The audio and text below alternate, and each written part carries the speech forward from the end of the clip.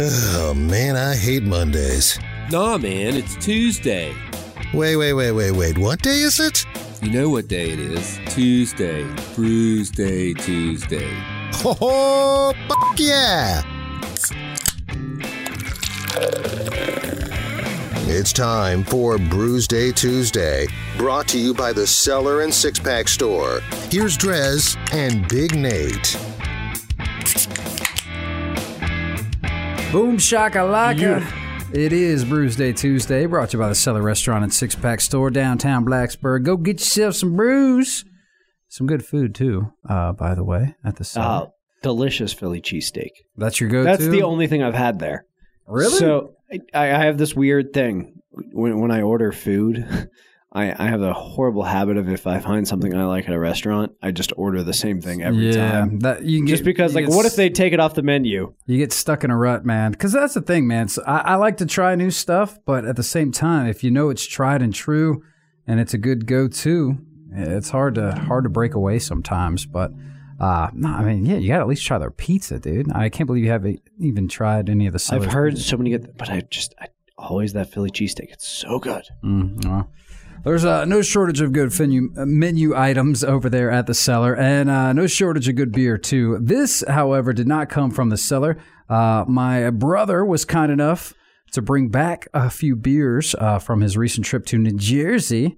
I went up there with some buddies, a little bachelor party action, and happened to stop by Cape May Brewing Company, which, according to their website, I guess they feel like they're one of the OGs around there. It looks like they started back in 2011, which was, I would say, at the beginning of the real boom of craft beer. I'm sure there's a lot more that have come since then. And I just popped from Cape May the Belgian-style ale known as Devil's Reach. They have it on here saying it's easy drinking with fruity esters, and over here at 8.6%. Ooh. Yeah, that's a good Belgian right there. It says it's a Belgian beast. Fruity and light, the complexity and character of Devil's Reach comes from a robust Belgian yeast. Deceptively simple, caution is demanded because before you know it, Devil's Reach has swallowed you whole. New Jersey proud, right here on the can. A little Cape May. I'm looking forward to trying this one. I'm very excited. So first of all, before we took the air, Drez was divvying up the beers and said, "This looks like it has the cooler label." So. It's all you, man. And that's not to dog on the cool old octopus that I was going to say, like, here, but I didn't look at either. That one looks more in depth. This one's definitely in depth. That one is a very cool label, but this is I think this is the winner. The Cape May Brewing Company in cahoots with the qualified captain. It's the Boat Ramp Champ. It's their Helles Lager, 5.5% ABV.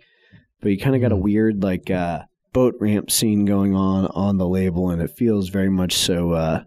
Inspired by Jaws. There's a guy getting his finger pinched by a crab, and a dude trying to drive his car off the boat ramp. So that's assuming he was just showing it off. If you are watching on Facebook or YouTube, assuming I actually hit the button this time, you got it this week. We're back in the Bears studio, so I'm assuming I have this down. This is our turf. Yeah, the Studio B throws me off every now and then, but So, yeah, I don't know a whole heck of a lot about Cape May. Like I said, I think it said it started back in 2011.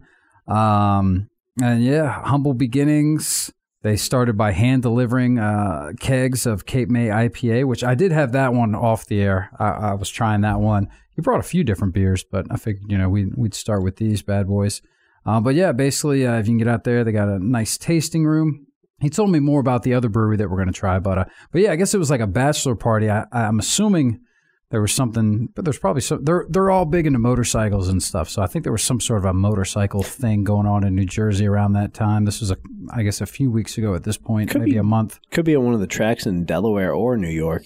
Because you've kind of got a lot of motorcycle tracks right there in the area. Weirdly enough, I happen to know that there's a guy I follow on Facebook who talks about he rents out exotic sports cars and motorcycles. Ah, sweet. And people will basically, it's all about people trying to scam him and take their motorcycle to the track. And it's well, yeah, we got trackers in here, dude. So intriguing. Not really a valid point worth mentioning, but here we are. Yeah. So, have you been to Jersey? I was going to ask you the same question. I have. Most of my Jersey experience is essentially staying there because it's cheaper and easier than staying in New York. And I had some friends there, so I was staying in Jersey basically to go to New York pretty much every day to do stuff. But, yes, I have been in Jersey. I assume, actually, I should check my map. I think I have a Jersey bottle cap, but I'm not sure now that I'm thinking about it. I mean, I had the exact same scenario. I've only been once. We went to see Motorhead at Madison Square Garden and then stayed in Jersey City. And fun fact about New Jersey and Jersey City, bars stay open, like not even like last call at midnight. Last call is 2 a.m. So went to the Motorhead show, and it's like we get back into Jersey City. It's about 11:45, and Dad's like, yeah, you want to go to this bar? What? Last call is going to be in like 15 minutes. No. Is it New York? Is it not. midnight in New York? Is that why you brought that up? Well, it's midnight in Virginia. Is it not? 2. I mean, some Is it places. 2? Yeah. Yeah. Okay, well, last I checked, I could be wrong. I haven't stayed at a bar that long in quite a while, but last I checked, yeah, bars could stay open till 2 a.m. Okay, well, then maybe it's just the bars I go to close too early. Maybe. But I'm pretty sure you can stay open that late if you wanted to. Well, I was excited. I could be wrong, but I thought that was the case. But yeah, the same deal. I was staying with some friends because we were all going to see Foo Fighters at Madison Square Garden. So that was going to be and was a damn good time.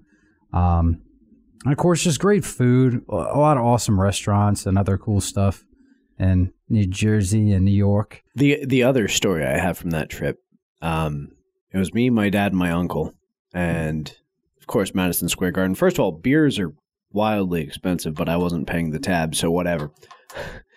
But we decided kept getting the souvenir cups because they had the bigger fill, and ultimately it was like $1 more, whatever. Yeah. So That's I think how they get you. by the end of the night, the three of us, we had something like 30 cups just stacked, and it was my job to make sure that they made it back home.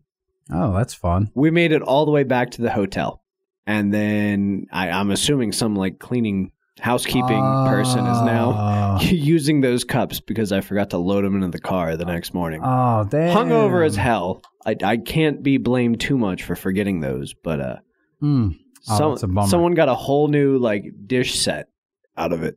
Damn. Well, that sucks. Yeah. Man, it seems like it was so long ago. I guess it was 2018 when I went to that show.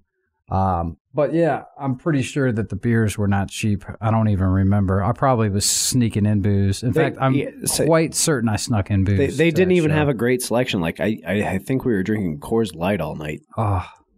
Because that was like the best they had. There was no PBR. Like, ugh.